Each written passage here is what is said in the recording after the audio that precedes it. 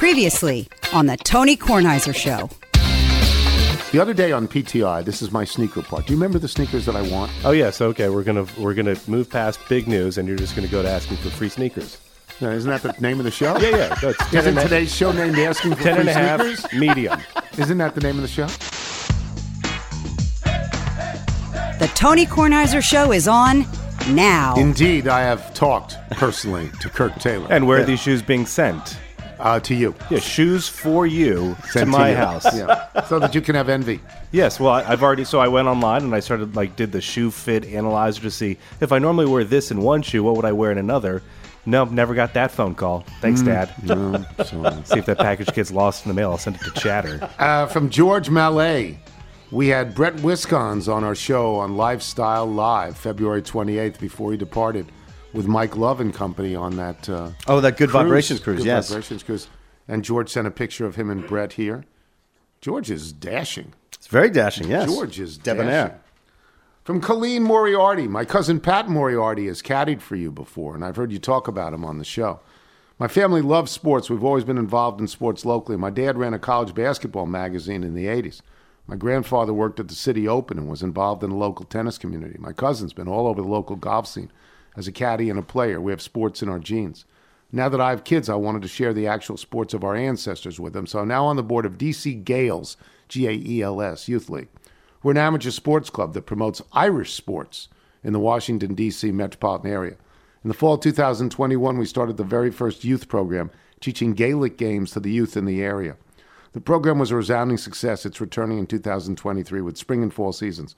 You don't need Irish ancestry to play. Well, that's good. You don't have to take 23andMe to see if you can get in. It's fun for everyone. Registration is now open for the spring and fall. We're promoting the program as much as we can to spread the news. So it's going to be at Avenel Local Park in Montgomery County. It's Sundays at 11. It starts March 19th, so that's in a couple of weeks.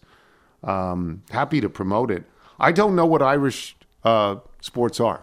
I have no idea. I'm not overly sure. Michael? Got any idea on Irish sports? No. I could try and be funny and say baseball with a potato, but I don't know. I mean, assume they play soccer and maybe there's other regional sports, but we should, Colleen Moriarty, let us know. Let us know what the specifics are on this, and we'll help you promote it. Sherlock lives. From Jason Smorol, who is the general manager of the Syracuse Mets. So the cat is out of the bag, and the Littles are all over our announcement of La Cheeserie Night Part 2 with the Syracuse Mets. Just like last year, we made a small mention of the night as part of our season preview. Unlike last year when the announcement of the night did not raise an eyebrow or get any attention at all, this year when I made mention of Part 2, an excited woo-woo came out of the crowd. And then that same Little asked the date of the night during the Q&A. Knowing that my partner in this ridiculous promotion, Jake Hafner, would not send the email in time, I'm taking it upon myself to write you with the update. La Cheeserie Night Part 2 will take place Tuesday, September 5th against, you guessed it, the dreaded Rochester Red Wings, the Nats AAA club. It's a living, breathing promotion with no specific details that we will fill in as we approach the game. That's what I like. They have no idea what it is, and they'll let us know when they come up with it. Exactly. The one detail we know is that this year we will set up a promo code for Littles to buy tickets, and $4 from each ticket will go to support our local First Tee of Syracuse. Isn't That's great to hear. That's nice to know. I'm sure that in the next 5 months we'll find a good balance of old show fodder plus current mailbag games and themes to make it a great night. On the day of the announcement, I was in touch with Claire Natola, who is helping spread the word, as well as Chuck and Roxy. I have this distinct pleasure of being on podcast number 168 with Jake Hafner, number 170, La Cheeserie Night, and number 197, Solo with Chuck and Roxy. Jason, what are you doing? I look forward to building this night and see what fun comes from our Littles. Oh, and it's on a Bark in the Park night, so if you feel like joining, bring Chessie. You can walk her on the field as part of the Mets Minster pregame pet parade. I tell fans if they win the Mets Minster Dog Show, they get an automatic qualification to Westminster. They usually believe me. I'm slightly disappointed. Bark in the Park. We could have Scherzer getting ready for the playoffs. Yeah. There you go. Yeah. I would go and I'd wear my Binghamton Mets shirt signed by Maybe Matt Mom Scherzer. can drive you up to New York. Yeah, well, because I can't drive anymore. I'm too old to drive. By the way, congratulations to your Bearcats. We beat UMBC. When Yes. do we get Vermont? And when do we get our Fanny's handed to us. Tomorrow, I believe, Tuesday. Yeah, tomorrow night, 6, Okay. 7, something like that. Whatever. Yeah. At Vermont, I assume. Yes, that's we, at we can't beat them Catamounts. anywhere, but we certainly can't beat You missed them the at biggest Vermont. game of the weekend. What was that? Penn's collapse to the dreaded Princeton Unbelievable Tigers. collapse by Penn. Oh, no. What, Unbelievable. Like how many points were they Oh, up? they were up lost at in one point overtime. 15-16, was and they couldn't make a 20-point shot. lead. Oh. Yeah, they couldn't make a shot in the last 8 minutes of the game. They went over. Then they stunk. Double digits, I think, to the last 5 minutes. Yeah. Of course, I have a 3.5-year-old who's obsessed with Big Cats. He goes, I'm rooting for the Tigers. But not in this house, kid. Yeah. Now, are they still in the Ivy League championship? They are. So they're playing Princeton again this upcoming Saturday at They were Princeton. up by 20. That's coaching. That's tough. I mean, they clearly They have had- a good coach. They have a great coach, but I don't know why. Steve They didn't have anyone who Donahue. wanted the ball or go to the basket. Nobody went to the basket. But they have Nobody, my new favorite player, Dingle. yeah. Give the ball Dingle? to Dingle. Yeah. They were terrible. And they have a guy with the face mask who looks like Shredder. Yeah, and Princeton, by the way, wasn't great. Princeton missed from the outside all the time. So this game was there for Penn. Yeah, Penn picked up a lot of fouls in the middle of the second half, and Princeton took unadvised threes that then went in. They had a freshman who's making some big shots. But they did not, for most of the game, they shot very poorly, Princeton. By the way, I have a list of Gaelic sports. What are they? Gaelic football, hurling, Gaelic handball. Hurling, is that and- vomiting or is that something else? Apparently, it's very similar to Gaelic football, which appears very Like similar rugby. to rugby. Sure, yes. of course. And rounders, I believe, is the original form of baseball, is it not? Or Okay, cricket, I something don't like know. that? I don't know. Yeah. I mean, they played cricket before they played baseball. Yes. So they don't play cricket, they play rounders? Maybe it's some. Don't they have that thing where they roll down the hill in search of cheese? Or is that in England? It might be in England. That's in England, I think right? that's my team. You Yes. roll down the hill in search Yes, of big cheese. wheels of cheddar. Yes. Yeah, it's fantastic. fun. Did you take the boys to see the moon? a beautiful moon. The last night. last 2 nights, rising in the eastern sky, was a beautiful, clear, nearly full moon. I think the full moon may be tonight, Okay. we'll but check it on was that. beautiful. Oh, I did see that on Saturday night. It was gorgeous. just Yes. Yeah, beautiful. very clear night. Do the boys like the moon? They love the moon. Do they bay at the moon like dogs, like I did as a child? They did not bathe. Okay, that's more to unpack about your childhood. Were you wearing the dunce hat? Not at that point. Not at that point. My Aunt Bernice hadn't seen me bay at the moon like a dog. Thanks, Anthony. I think Purim starts today also, and so are we home for Purim? I hope we're home for Purim. That is, what movie was that? For your consideration? Yeah, for your consideration. Home for Purim. Fantastic. Just brilliant. Just fantastic. You know what I ended up doing? I ended up watching the Women's Big Ten Basketball Championship because I became, first of all, on Saturday, the game with Maryland was a really good game. Iowa won the game. Oh, right, yes. And then Iowa got to the finals, and instead of playing Indiana, which was the 1 seed in the tournament, Ohio State had beaten Indiana. So Iowa played Ohio State. They were up by 30 in the second quarter. S-girl Caitlin Clark's really good. She's a really good passer. I assume she's going to be a really good pro. I don't know. To me, she's a Sue Bird type player. And Sue Bird only played 20 years in the league. So, I'm going to ask Pat Forty about her. I don't know if Pat knows anything about women's basketball, but maybe he does. So I played golf yesterday. I went out and I played. Steve Rose and I played with Gail and Devin Delaney. And I went 18. I went in a cart.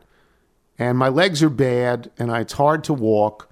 And I'm a terrible player, but I was just thrilled to be out there. And what I worried about, of course, was how would last night be. And it wasn't any different. You know, the things that hurt, but new things didn't hurt. Well, So I was happy about that. And I watched a bunch of the golf. Did you watch the golf? I did. So this is the Arnold Palmer. We had you had a great leaderboard, but you didn't know Yes. which direction it was going to go. You had Kurt Kitayama, who's looking for his first win, and then you had a couple of sleeping giants. And the big surprise was watching Spieth move up the Couldn't leaderboard putt. until he quickly fell in the last 5 holes. He couldn't. McIlroy and Scheffler and Spieth, who are huge names, they could have grabbed it, and they didn't. And I'm not going to. Spieth's putting was bad. Scheffler and McIlroy missed a couple of putts that you think they should have had. Certainly, Paul Azinger said McIlroy's going to make this putt. He's going to go to -9. He's going to win this tournament, and he missed the putt. 12 feet. Yeah, and that's the tough where you start to It's see hard. the numbers where you go like, hey, this is a 30% make from this distance Yeah. for a player of this caliber, but it also doesn't go in every time. What? Because it's a 70% Yeah. miss. And Kurt Kitayama won. And then I watched him afterwards on Golf Central, and he was charming. The stories around him, and then earlier in the week you hear Xander Schauffele, is one of his good friends, reveals the nickname. And so some of the best info you get It's a Godzilla nickname? Yeah, Quads. Yeah. Quads with a Z. When you start to hear the what players say about their friends in the background is where you get some of those best nuggets. But and again, I don't want everything to be LIV versus the PGA Tour, but this is a player that the storylines are easy, they're fun to watch. It's not a player, you don't see him ad nauseum every week. But you also look at the power of a 72-hole tournament and what it provides in terms of the different turns it can make. And in the last hour, who's tied for the lead? Who can be there? Where are they on the course? Yes. Because you're looking, okay, what par 5 does Rory have left? Is 18, the only player you really see at birdie is Tiger 20 years ago. And Kurt Kitayama, when he has to make par, misses it way left. And they share the dialogue he has with his caddy. Made a great second shot. It's 190 over the water. It's only 150 to the front edge. He's trying to chase anything on. And then he hits one of the best lag putts of his life. To 1 inch. Literally to 1 inch from 35 feet. Yeah, and then gives it I think it was 47 feet. To 1 inch. And if it's Tiger's ball, it goes in. It's on a similar line to the Tiger one that always just seemed to take that last turn at the end. Tiger's turns one more time and drops, but he wins. What I was concerned with, the new format for golf, of course, is exclusionary. It's to not let everybody in. It's to have these huge purse tournaments of limited fields to between 70 and 80, closer to 70, I'm going to bet, and no cut.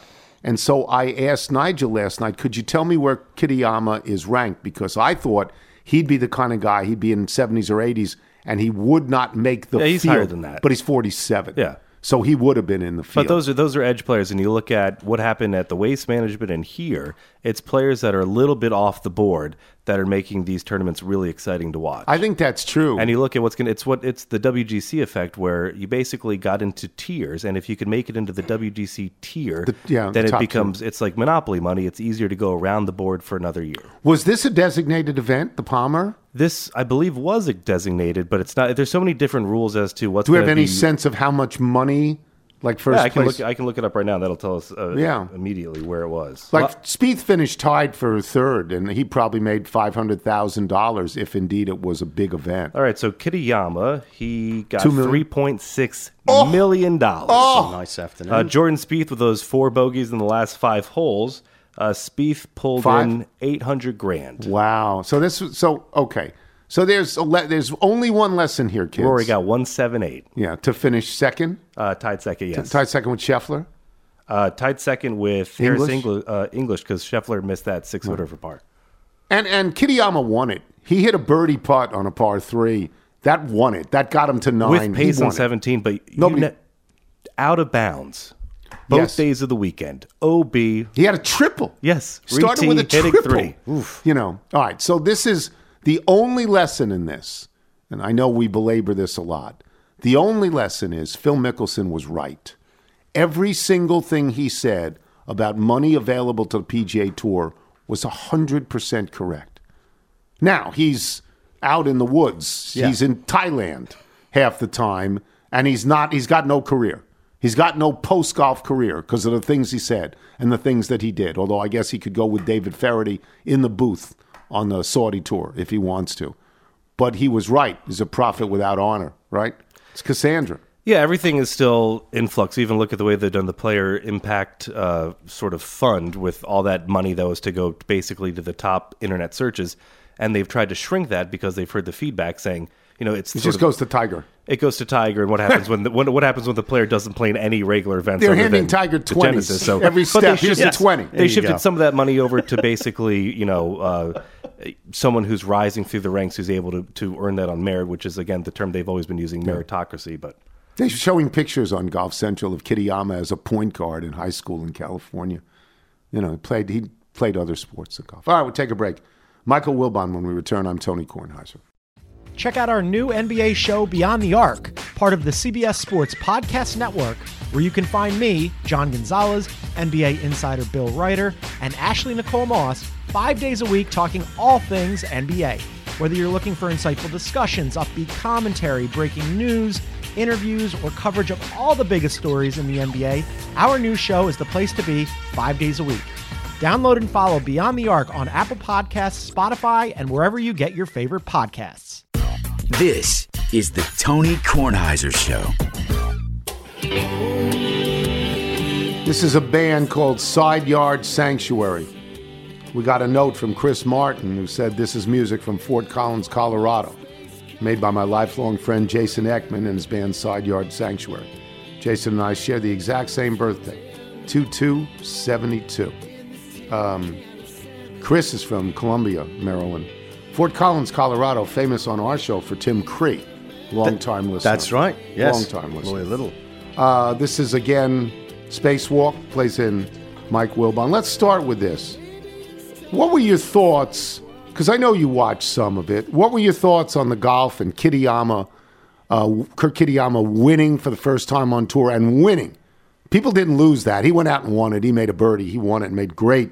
His putt on 18 was tremendous to 1 inch. Obviously, we said this earlier in the show. If that's Tiger putting, it drops, but everybody else stays 1 inch out. And he beat an array of, major winners. Scheffler, Spieth, McIlroy. What'd you think of the tournament?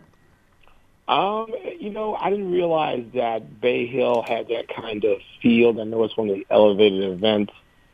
And I didn't watch a ton, Tony. I watched yesterday. I watched that putt live. Yeah. I was glad that he won because he had some famous runner-up finishes, like 3 or 4 of them. Mm-hmm. And so, and to the big boys, he finished runner-up to the big boys several times. So that was really it. That was really it. To me, Bay Hill, I know it's a huge event. It's Arnold Palmer's event. It means something to the players, to the tour. But, it really starts next week for me. I mean, golf starts with the players. And I've watched Pebble. I've watched a little bit of, obviously, I get into the Phoenix Open, Waste Management Open here in Scottsdale. And I like those events, and that's an elevated event, or at least it was this year. But it starts with the players. Okay. Well, yeah, I've been to the players like the last 3 years. I'm not going to get there next week. They set it up so that the players is in March, the Masters is in April, the PGA is in May, the U.S. Open is in June, the British Open is in July. It is set up so that 5 months gives you 4 majors and the closest thing to it. And that's a deliberate thing by the PGA Tour, and it's compelling. We all watch it. We all do. I'm going to watch it when I don't care about the schedule. I just don't. I want to watch the events. Yeah. I don't care about the rhyme or reason of it other than Augusta. And obviously, U.S. Open is, ends on Father's Day. That's Sunday. I like that element. I don't care when the tournaments are. When they did all the juggling and they do that stuff for ratings, I understand why they do it. Yeah. I don't care less. Okay. You tee it up, I'm watching. Yeah, me too. So I'm glad I got a chance to see a little bit of Bay Hill, but that's sort of like Daytona to me. I mean, I understand it's a rite of spring. Now let's get to the big boy stuff. Let us talk about Northwestern. I was concerned. Northwestern, I think, had lost 4 in a row, even though everybody we talked to, specifically Joe Lunardi and Jay Billis, who are actually paid to know these things, said, don't worry, Mike. Don't worry. You're going to be in the tournament. Yeah. You had what I thought at Rutgers. I thought that was an L. I did. What happened? We came out and played as if the kids said we have kind of choked on a couple of games. We had an 18-point lead at Illinois, having won 5 straight. Yeah. And so if you win that, you feel differently about yourself going to Maryland than you're really playing with house money. But we lost, that 18-point halftime lead at Champaign. And then we lose to Maryland. And then you're sort of feeling it. And you come home and you drop a game that you should win, your senior night game against Penn State. Should win that. Which yeah. isn't even in. And we lost that. We lost it just the way we lost it. Lost composure down the stretch. Did not play the way we had all season. So, Tony, I told you, I can look at the text messages. I told you when we beat Indiana, I was afraid of just that scenario where in a conference is very even. It's like the Western Conference in the NBA. We wind up now, we go to Rutgers and we play the way I'd like to have seen us play the second half against Illinois or the second half against Penn State. And we finished second. Northwestern's the 2 seed in the Big Ten tournament. Wow. Despite having lost 3 straight, not 4 straight, 3 straight. So we win the Rutgers game. And by the way, if we lose that game, yes, last night, we're the 9 seed. Oh, my. It's that tight? Yeah. Oh, boy. So we're the 2 seed. We got a double bye in the Big Ten tournament. So it's only Purdue, which is ahead of us, which won the league and had to have its own dramatic finale to emerge. So we're a 2 seed. Yes, we're in the tournament now. We're comfortably in. Well, I know last night Lenardi had us projected as a 7, even if we lost.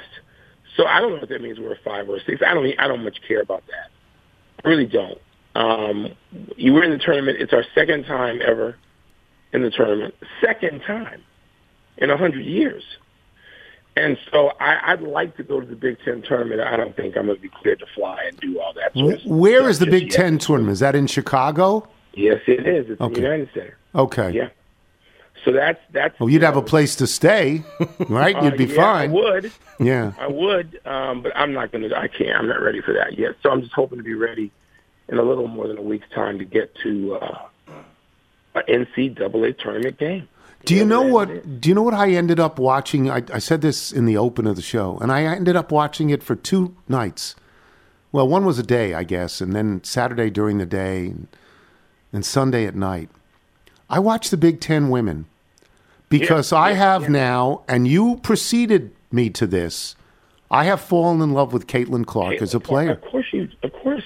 How good is she? Great. She's one of the best college players ever. And the question is going to be, is what she usually, what great players do in women's college basketball does translate to the WNBA and overseas. And the great players play both. Now, I'm not sure what is going on now, particularly in Eastern Europe, given what has happened internationally. I don't know what is happening. Because, Tony, there are very few jobs in the WNBA. They're not enough. And so they're really good women, and you'll say, wait a minute, I remember her playing at Maryland. I remember her playing at Rutgers, at Northwestern, at Tennessee. Where is she now? Well, maybe not in the WNBA. Maybe he had to go to Russia to play. And so people wound up during the Brittany Griner saga who aren't familiar saying, wait a minute, why are these women, United States women, American citizens playing there? Because they have to. Yeah, well, expand the league. If you can sell tickets and get a television contract, expand the league. But I don't know if you can. They got a television contract, but I mean a bigger. I don't. Yeah. I don't know that that's viable. Well, the Maryland Iowa game was really good. Yes, it was. And Caitlin Clark, didn't she have a triple double? Yeah, she's had 2 in a row. She's great. And the game before that, she hit throw the ball inbounds to her, step back, boom. Yeah. She's great. Every night she's great. And by the way, what they do at Iowa? They sell 20,000 to see her. They do. They do. They really love it. All right, let me move on. Let me get to something that I know you guys got to the other night, Ja Morant. For people that don't know this, there was a big story in the Washington Post last week, Thursday or Friday, a big story, an investigative story, talking about 2 or 3 incidents in Ja Morant's life, one of which he allegedly brandished a gun around, and one of which he beat up a kid who was playing basketball at his house, and another, which has been documented before, he was in a car where there was that red laser aimed at the bus of the team that they played before, and that is a threatening situation, and he was in the car. His agent couldn't deny everything fast enough or spin it fast enough. And then his agent is not available yesterday or 2 days ago when Ja Morant once again shown on video with a gun. You guys talked about this a lot. What are your thoughts about a guy who is a spectacular star in the NBA? Tony, it's a very personal thing for a lot of us. The headline is something that people look at from afar, and it happens in a league, it happens in a city they may not know, and they go, oh, another case of, some rich guy, some rich kid losing his mind. It's much more personal for that, for me, for a lot of reasons. I mean, I thought, and by the way, the agent you refer to, I think is Jim Tanner. Yep. I think, Washingtonian. Yep. Who I know. And I want to, at some point, I want to talk to Jim about all these things. But, Tony, I thought that we were past the point of this phony embrace of thug life. Now, there's some kids who don't have to embrace it because they grew up in it. They lived in it. It's their circumstance. Jalen Rose talked about that, talked about the frightening nature to him of someone trying to act this out when Jalen grew up with these elements as a kid and a teenager. And Jalen Rose, who, by the way, I thought of early on because he dedicates his personal life and his resources to secondary education, formal secondary education, to eradicating these kinds of things. And then you have to watch this play out. And Jalen was almost in tears talking about this Saturday night. And Stephen A. was a perfect person to have to talk about it because he covered Allen Iverson. And Allen Iverson's wasn't an act, largely. It was stuff that he had to escape. But John Morant, look, people don't know John Morant. They don't. Because John Morant doesn't play in L.A. or New York or Washington or Golden State. So they don't know him. I know John Morant a little. And I told you recently, listen to this kid. There's real intellect there. He's paying attention. John Morant, when he's being interviewed, he's not looking at his cell phone. John Morant is engaged and engaging and has stuff to say. Original, thoughtful stuff. So when you wake up and you read first the Washington Post and then the next day that at 5:30 in the morning after a game, he is brandishing a gun in a live social media post, Instagram Live. Tony, Instagram Live isn't somebody caught you. You put yourself on. So it was so disappointing on every level that this whole I want to be a gangster theme, which I thought we were beyond, that plagues our neighborhoods. And I say our, I'm talking about African-American neighborhoods disproportionately, where people have spent their lives now, the last 20, 30 years, being dedicated to saying, listen, son, you're not a gangster. And even if you are, you want not to be one because this can get you killed. Get out of this. Don't do this. Here's a player who's going to make $50 million a year in a week if he doesn't make it already. Cozying up to this, putting himself on camera with a gun. Are you kidding me? And so you got the elders in the league who don't want to question John Morant publicly necessarily, but league elders and coaches and scouts and people in the industry were calling each other all day Saturday saying, and people like me saying, what is he thinking? What is he doing? What strategy is this?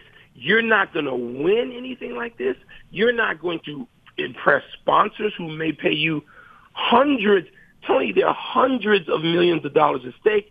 And if you don't think so, all you got to do is try to go a half an hour without seeing Shaquille O'Neal or Charles Barkley or Steph Curry or LeBron James on your television any day of the week, any channel.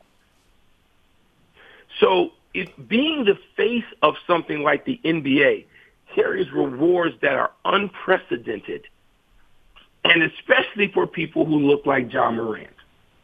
And yet, he'd rather do this other thing, which goes anywhere between getting you killed or disqualifying you from this exalted place in the culture. So all those are my thoughts, all of them. Good.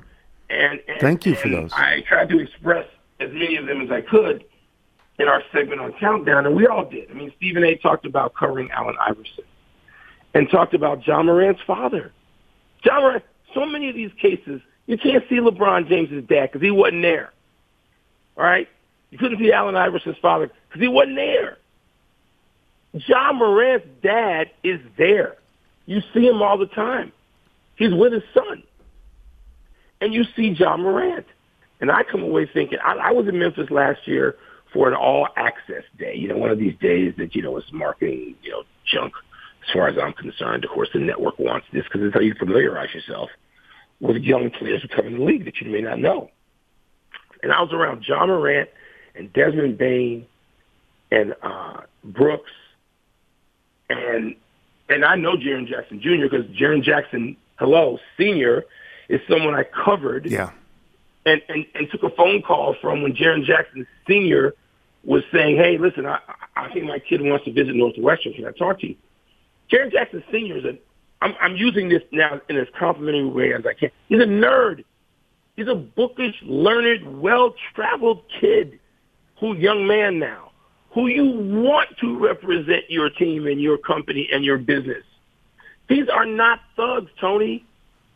And yet, somehow that team has gotten involved with it. I'm not talking about personally with Jaren Jackson Jr. because I don't know whether he is personally involved in all this thing that the team seems to invite or not. This is not the Bad Boy Pistons. The Bad Boy Pistons did some stuff on the court. On the court. This is not that. This is not both teams play hard later with Rasheed. This is other people in the league saying, what are you people doing in Memphis? And so the league has an issue with this, whether this is being courted, just accepted, pushed off on other members of the team. Again, I don't know. But the league has a serious issue, and no amount of player-friendly pat-on-the-back stuff from Adam Silver is going to fix what they got to deal with and address in Memphis. That's very good. Thank you very, very much. I'll talk to you later. Thank you. All right, Tom. Michael Wilbon, Boys and Girls. That was really good. We'll take a break. Pat 40 when we return. I'm Tony Kornheiser. This is the Tony Kornheiser Show. Once again, this is Side Yard Sanctuary out of Fort Collins, Colorado. It's the band of Jason Ekman. This is called My Barbarella. Jane Fonda was in Barbarella 50 years ago. That's right. Can't be the same thing. Oh, it absolutely is. Really? Yes. Barbarella. Yes. Fantastic. What's old again is new again. Michael, if bands like Side Yard Sanctuary want to send their original music, how do they do it? Send us your music by emailing it to jingles@TonyKornheiserShow.com. I should point out there's an audio portion like that, like spoken at the beginning. Is it Jane Fonda? It's not Jane. It might be Jane Fonda. I'm not sure, but it's clearly a Barbarella reference. Oh, okay. So, yes, right. You can hear that in its entirety. Are we selling anything? We're looking for a new code with Johnny O, but they have been busy. So please check out shop.TonyKornheiserShow.com and say hi to Rob for us. Okay. Pat 40 joins us now, and I'm going to get to men's basketball in a second, but I've been fixated on this all day long, and I talked about it in the Open, and I talked about it with Wilbon.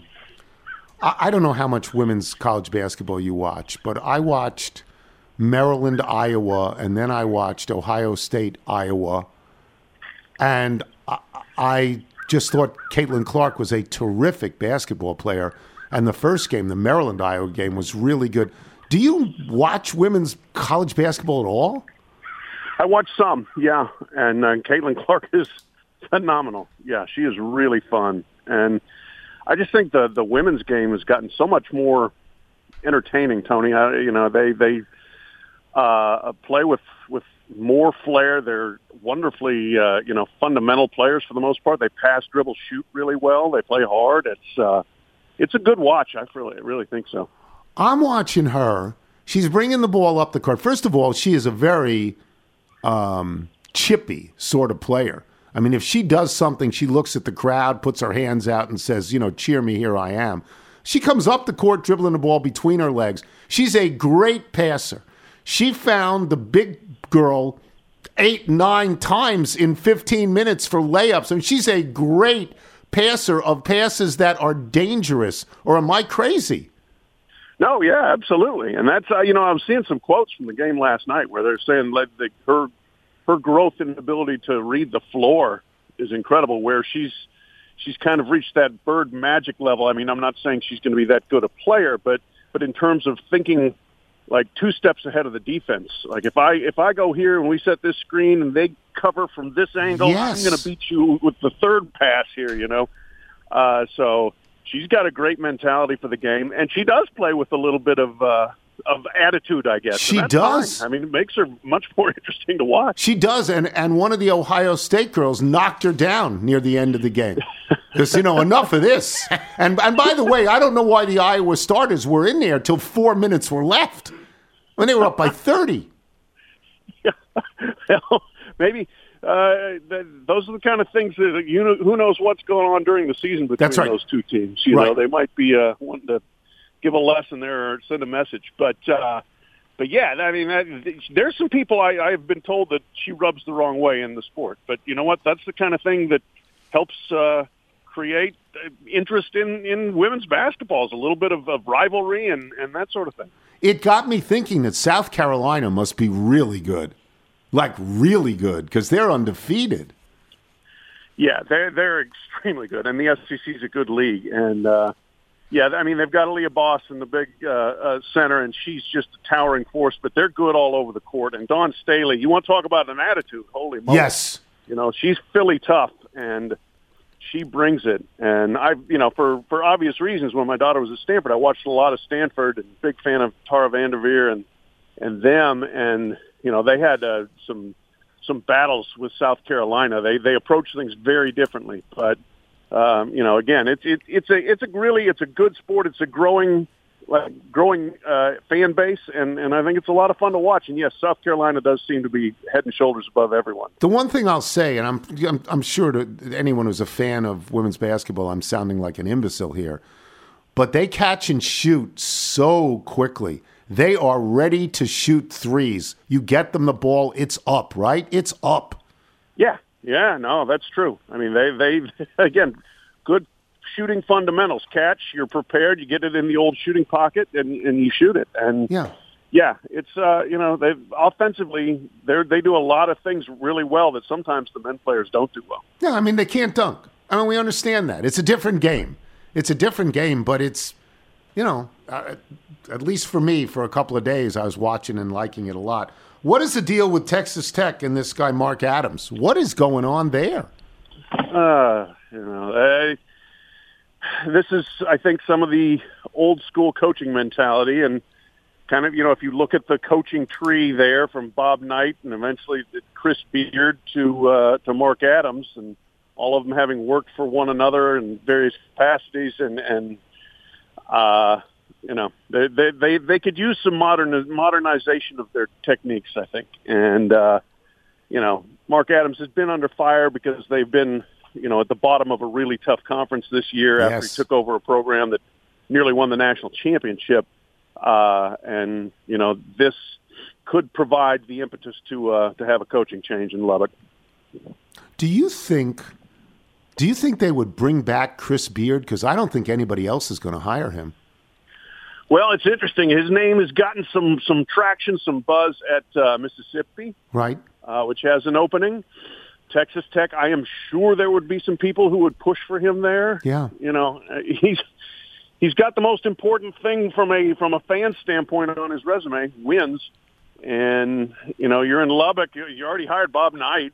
So when he was on the comeback from his situation in Indiana, it wouldn't shock me if Beard rebooted at Texas Tech, although his leaving was rather acrimonious. They were really mad at him when he left for Texas. I will say this. There are guys getting fired this year for stuff that they never thought they'd get fired for, right? Oh, yeah. It's been quite a season off the court. The New Mexico State guy, they just said, get out, and he probably had no idea that was going to happen. Probably not. It's interesting. I mean, that program had gone off the rails. Somebody needed to be accountable for it. Probably a lot of people did. But in his coaching tree, let's see, he had worked for Will Wade at LSU. Who got fired. He had worked for Greg Marshall at Wichita State. Who's nuts. Who got fired. Yeah. Yeah. Great coach, nuts. Yeah. Yeah, right. And I'm trying to think of the third one. He had worked for, Larry Eustace. who Okay. got fired from forced to resign from 2 different jobs for things not related to coaching basketball. So Yeah, it's interesting. Those days of coaches owning a program, those are mostly gone. I mean, everybody is accountable for what happens. I got in a conversation the other day. It's a strange place, steam room conversation, with a guy who had gone to Colgate. And we were talking about Colgate being in the Patriot League, a one-bid league. Colgate had been 17-1 in the Patriot League. And in a one-bid league, if you lose the conference championship, you are out. They allow all of these rum-dum teams from all of these major conferences with 9 and 10 losses. Is there, what do you do with a Colgate when they're 17-1 in a league, and they should they be allowed to get in? When you know this as well as I. At some point, in order to justify 12 teams in the football, they're going to talk about conference champions getting automatic bids. How does that work in basketball? Look, this is a subject I feel pretty strongly about, that I would love to see much more respect and consideration for the really high-achieving mid-major and low-major teams that dominate their leagues and have great seasons, and you go into a pressure-packed one-and-done tournament and you have a bad game, or the other team gets crazy hot, or you miss a shot late and you're out. And meanwhile, you can be Michigan in the Big Ten and have lost 14 games and still think you got a chance to get in. You know? I mean, it's ridiculous, because here's the other part of it, Tony, and that was, like, if Drake had not won the Missouri Valley, they probably would not have gotten an at-large bid. Fortunately, they did, but they probably wouldn't have. Nobody will play them. They can't even schedule high-major teams to show how good they are. They played one high-major team, Mississippi State, neutral floor in Omaha, and they beat them, and Mississippi State's on the bubble. And, you give give these teams a chance. Nobody would play Oral Roberts. Nobody will play North Texas. Give them a chance on a neutral floor, or even in your home gym. God forbid you go to them and see what happens. They're not bad teams, and they deserve more respect. Yeah, I mean, my school is in a one-bid league, but deserving of a one-bid league. But if a team like Vermont, that's been a good basketball team for 20 years, if they go 15-1 or something like that, and then get beat because they get a bad second half somewhere, to me, Pat, those teams should get in. Vermont's won an NCAA game in its life. Oh, sure. I mean, it's a great program. Unbelievable consistency. And, fortunate for them, they've kept John Becker there as their coach for this long. But, they're great. And yet they will go into this tournament now in America East with all the pressure on them of, we've got to back up this great season. Yeah. And win it all. We play them tomorrow night. Yes. We're going to lose by 35. Well, the spread's only 14. Yeah, we're going to lose by 35. They're good. Let me get to another thing, because these guys were on television earlier in the weekend. Hubert Davis and John Shire coaching at the places where they went to school, and apparently doing a pretty good job, But where you live, the Louisville coach, and where I live, the Georgetown coach, played for their schools, had great success, doing a terrible job. What happens? Well, the Ewing thing, I don't think he was ever well bought in enough on the college end of things as far as recruiting, getting players, retaining players. I just don't think that he ever fully bought in there. I don't think that he doesn't know basketball or how to coach basketball after all of his years in the NBA, but he hadn't gotten it done. Kenny Payne's in just way over his head at Louisville. I mean, it's a disaster. Yeah. Absolute disaster. 4-26, I believe, last place in the ACC. A great fan base has given up. It's sad to see. And they're going to give Kenny Payne a second season. I'm not sure I would. I would be that draconian about it, because I'm so convinced that he can't do it. If they have significant improvement next year, okay, you're 12-19? Is that supposed to be good? That's not Louisville good. So I think both places, Georgetown obviously has been, better than I do, but so reluctant to sever any ties. They don't want to, but they don't, Pat, they don't get 3,000 people to games. Nobody goes. No. Look, they are so ancient history as a program, and I guess it's just up to them to decide how much it matters. They may say we're a great institution. Right. Who cares? We just want to be a good academic place, but they do have fans that would care if you put a good team on the floor. So, Louisville doesn't have, say, the pristine academic reputation to fall back on. They need to be good at basketball, and they're bad. One last question. You know Rick Pitino a long time. Does he get a second act? It was, I think, fourth act, fifth act. Well, I'm you know not what I sure. mean. Yeah. Yes. I think he does. I know this. He's trying. He wants it. Yeah. He's put his name out there and made it very clear that he wants one more shot. And there was a talk about Georgetown, but that's a place Georgetown doesn't have to stick its neck out for a coach like him. Great coach, but so much baggage. I think it's going to be somewhere else. There's been talk about St. John's. Mm-hmm. There are other possibilities. I would think you hire him, your program gets immediately better. You get maybe a good 4-year run. You're going to an NCAA tournament. Who knows what you can do there? It's just beyond that, you may be done, and hopefully none of the off-court stuff happens that has happened in Rick's previous tenure. Not a lot of people have won NCAA tournaments at different schools. Not a lot. No, he's the only one. He's it. That's the list. That's the Rick list. Pitino. Yeah, okay. Plug your podcast for us, if it's still going on. Go ahead. Oh, yeah, College Football Inquirer. We're getting ready to tape after this. Platform Yahoo Sports. We can get it on Spotify, Apple, all that stuff. And we will have one up later today and then another one later this week. Oh, good. And sometime in the summer, I have to get your daughter to teach me how to swim.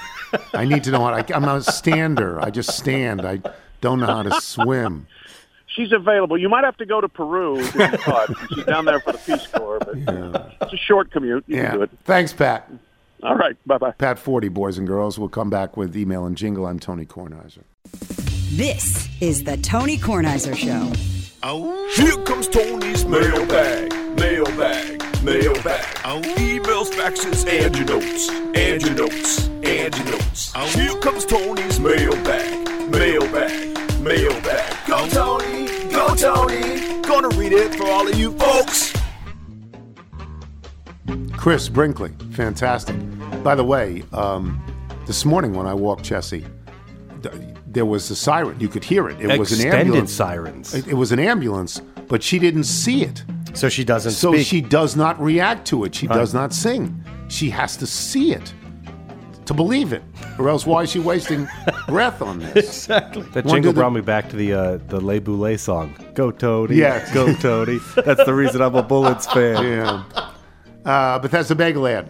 Yes, Bethesda Bagels. We love them. You will as well. Just go to BethesdaBagels.com for the location in the D.C. area nearest you. Then pop one in, and you'll be A thrilled. couple of them were hot when you brought them over today. Right Fresh out of the oven. Yes, the planes. Pretty good. Yes. Pretty good. Get the car seat around. Yeah. Before we get to the mailbag, let me just say great moments are born from great opportunity. And that's what you've earned here tonight, boys. That's what you've earned here tonight. One game. If we played them 10 times, they might win 9, but not this game. Not tonight. That's Gene Hackman. I thought that was that's Herb Brooks. That's Herb Brooks. Yes. All right. From Later played the by hockey. Later played by Kurt Russell. Yes. That's Kurt Russell playing him. And what I can only imagine will be the pregame speech tomorrow night before you take on UVM. The pregame speech before you take on UVM is simply this. Let's not lose by 35. Outstanding. Wilbon and 40. Yeah, both outstanding. greats. You people who listen, you're getting great guests here. They're outstanding. Thanks as well to today's sponsors, Policy Genius, Etsy, Simply Safe. Remember, you can listen to us on Apple Podcasts, Spotify, Google Play, and Odyssey. Get the show through Apple Podcasts. Please leave us a review. From Tim Cree in Fort Collins, Colorado. Every time I get a new pair of shoes, it's New Balance 823s. If you're an old man for getting the same shoes every time, you can sit next to me on the same bench measuring your feet in that curvy thing they used when we were kids, because I'm with you. From Andrew Frank, I see the new game of useless information to send you has entered the shoe category. First things first, sock, sock, shoe, shoe. Then repeat that pattern with my almost 16-month-old son, who promptly removes both socks and shoes once we get in the car. I'm sure Michael can relate. He takes the socks off before I even get to shoes. My New Balance arsenal includes strictly the 990 V5 and the 1080 running shoes. Do I run? Absolutely not. just a lot of walking and chasing my aforementioned child around. The 1080 shoes are the most comfortable shoes I've ever worn. I'm a 12 2E, so that's, what does 2E mean? Double wide? Double wide, I guess, yeah. And my toes have never been happier. My wife prefers the Hoka shoes herself and stipulates on my shoe choices, none of those crazy colors, please. I heed those words gracefully because I love her and she pays the bills. From Sandy Shoe Stack, loyal Little and Hewlett High alumnus, class of 1970, Hoka shoes have something called a rocker bottom sole that changes the dynamic of how one walks. It moves the fulcrum, or area where one bends the ball of the foot, from behind the toes back an inch or two. By doing that, the weight and propulsive forces are distributed in a different manner, thereby taking pressure away from the toes. These shoes do well for companies with toe joint issues, which is exactly what Greg Garcia talked about. New Balance is one of the few shoe companies where you can get an extra wide width off the shelf. Please feel free to reach out with any foot or shoe issues. The unofficial podiatrist of the Tony Kornheiser Show. It's good to have one. Sandy Shoestack. I'm a New Balance guy. I'm going to try everything that comes my way, but I've sworn by New Balance for a long time. Matt from Chicago. I sent an email a few weeks back. I own a running store in Evanston, Illinois. I can only imagine Nigel quickly hit delete as I explained that shoes can make a huge difference for back issues. Hoka is a French brand, but it was purchased by Deckers, an American company, nearly a decade ago. Deckers also owns Uggs and Teva, T-E-V-A. Yeah, the sandals. Hoka in the last 5 years has Often gone worn from with being the hiking number 4 and socks. number 5 brand to number 1 in run shops. I'd be happy to send you a pair, 10.5D, as you and the team have provided me with a lot of joy and laughs over the years. My father passed away 6 years ago, and listening to the podcast around that time was truly a blessing, as you always reminded me and him, raised in Brooklyn, not Long Island, but you both had a lot in common. Attached are links to Hoka's 2 most popular mottos. Let me know which model you want and a colorway you prefer. Even if I don't currently have it, I can ship it to you directly from Hoka. I'll send it to PTI. Please let me know the address. Tell Wilbon the next time he's in town for a game, he should stop in and get a pair. He can pay full price since he can afford 4 Canada Goose coats. This we need. We'll get Michael a pair of these. From Will Green. Is the new game Who Wears Hoka One Ones? I bought a pair of the Clifton 8 running shoes in boring black and white a few years ago. At the time, I had just hurt the bottom of my foot during a hike in northern Utah and needed something with more cushion.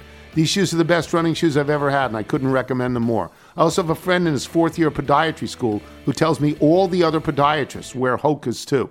On an unrelated note, I just learned my boss drives a Subaru. I need a new job. Yes. P.S. I don't have a Chuck and Roxy number, so if this email never makes it to the show, I'll understand. No, I don't have one either.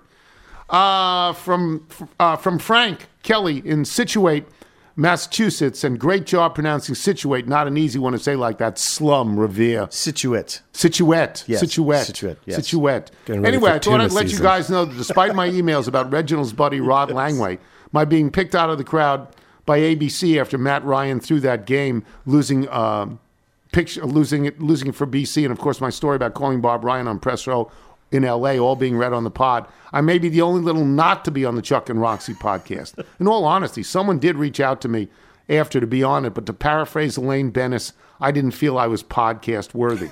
Maybe next time I will be. Anything for a chance to walk in the footsteps of Edith Saliza. From Derek in Akron, no Chuck and Roxy number yet.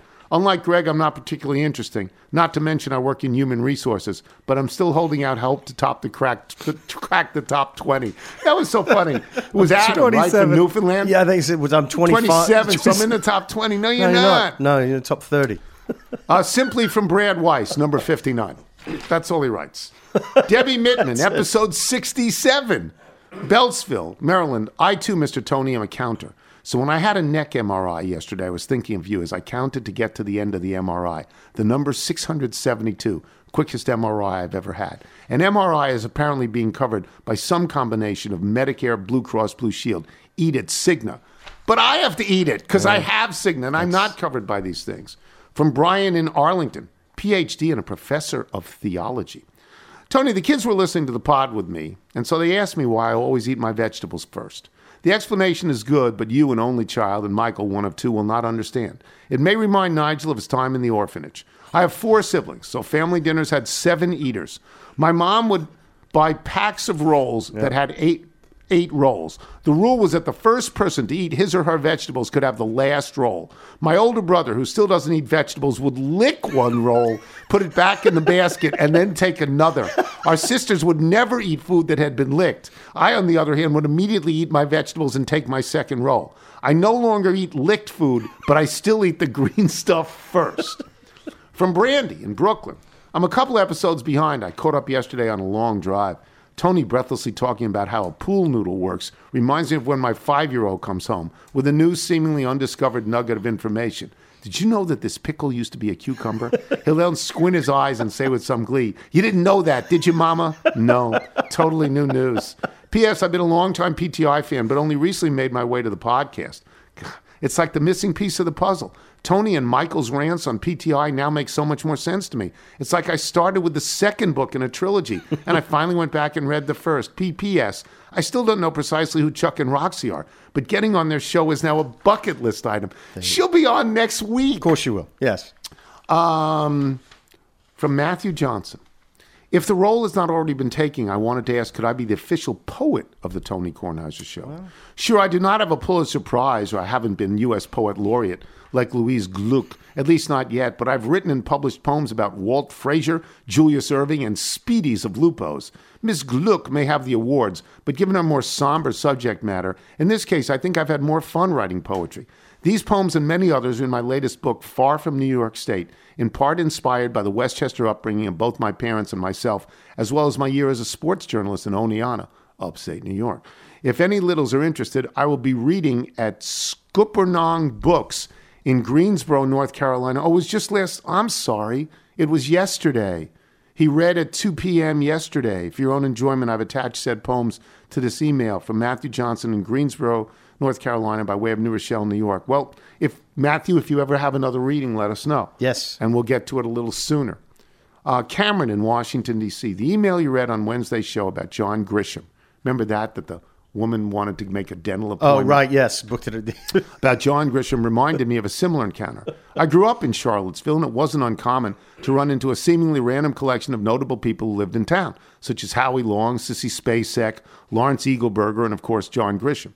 One time in high school, my sister, who could politely be described as a disengaged student, had a paper due on Grisham's book, A Painted House, that she had yet to finish. The day before the due date, she was at the neighborhood gas station, the Ivy store, buying a drink, and noticed John Grisham in front of her online.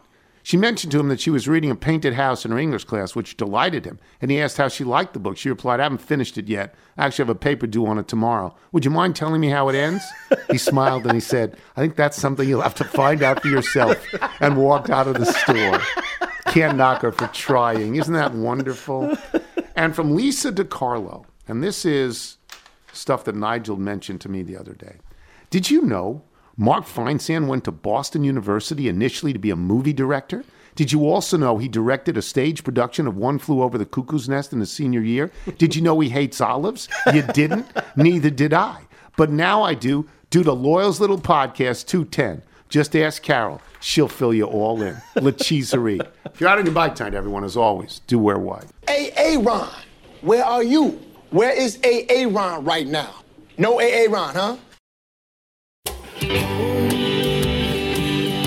It's a long way from Venus. Looking for my space cat in the rear. Floating in this tin can of salmon. I don't even remember what day it is.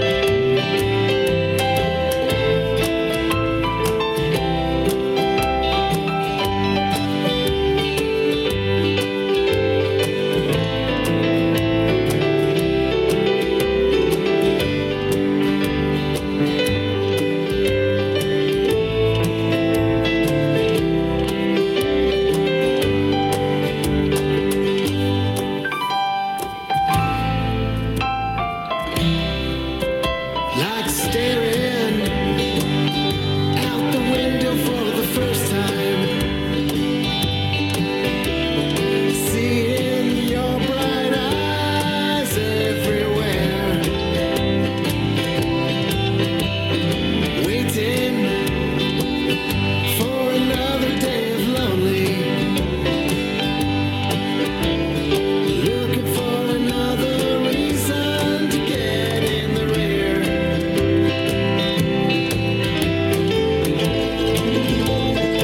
Maybe it's time for a spacewalk. Zero gravity. Won't you sail the rings with me? Feel the solar winds behind me. Come stroll the moons of Saturn. Spacewalk. Let's see what we will see. I don't want to hurt you. I just want to ask you some questions about the spaceship. My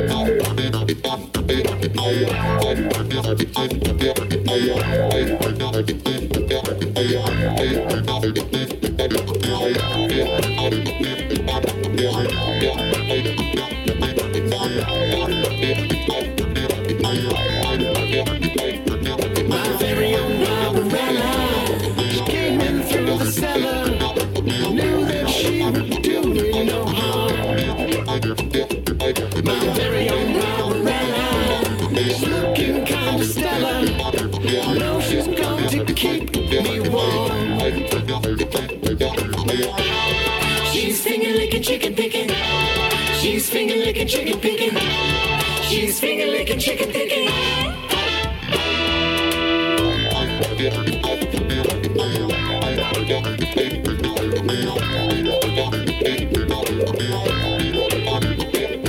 My very own Barbarella. She's friends with all the fellas. Got to get her home before morn. She's like a cosmic Cinderella. Your favorite singer's Ella. Fitzgerald's always playing till dawn. She's finger licking, chicken picking. She's finger licking, chicken picking. She's finger licking, chicken picking.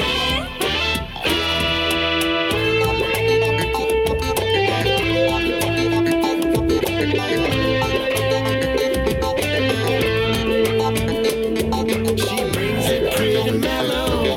She's yellow, natural Bella. Fleck is gonna play us his song. She thought she was Carmelo, but we knew she was a Rollo. She couldn't keep it secret for long. She's finger licking, chicken picking. She's finger licking, chicken picking. She's finger licking, chicken picking.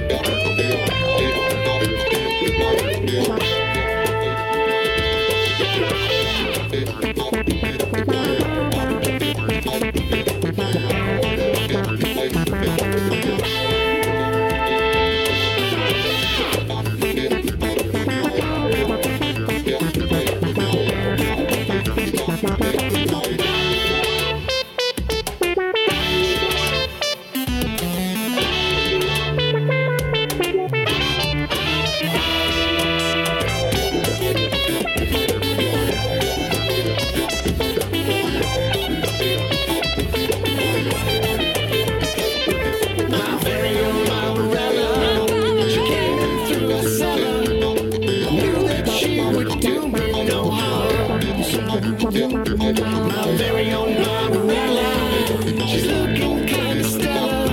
I know that she's gonna keep me warm.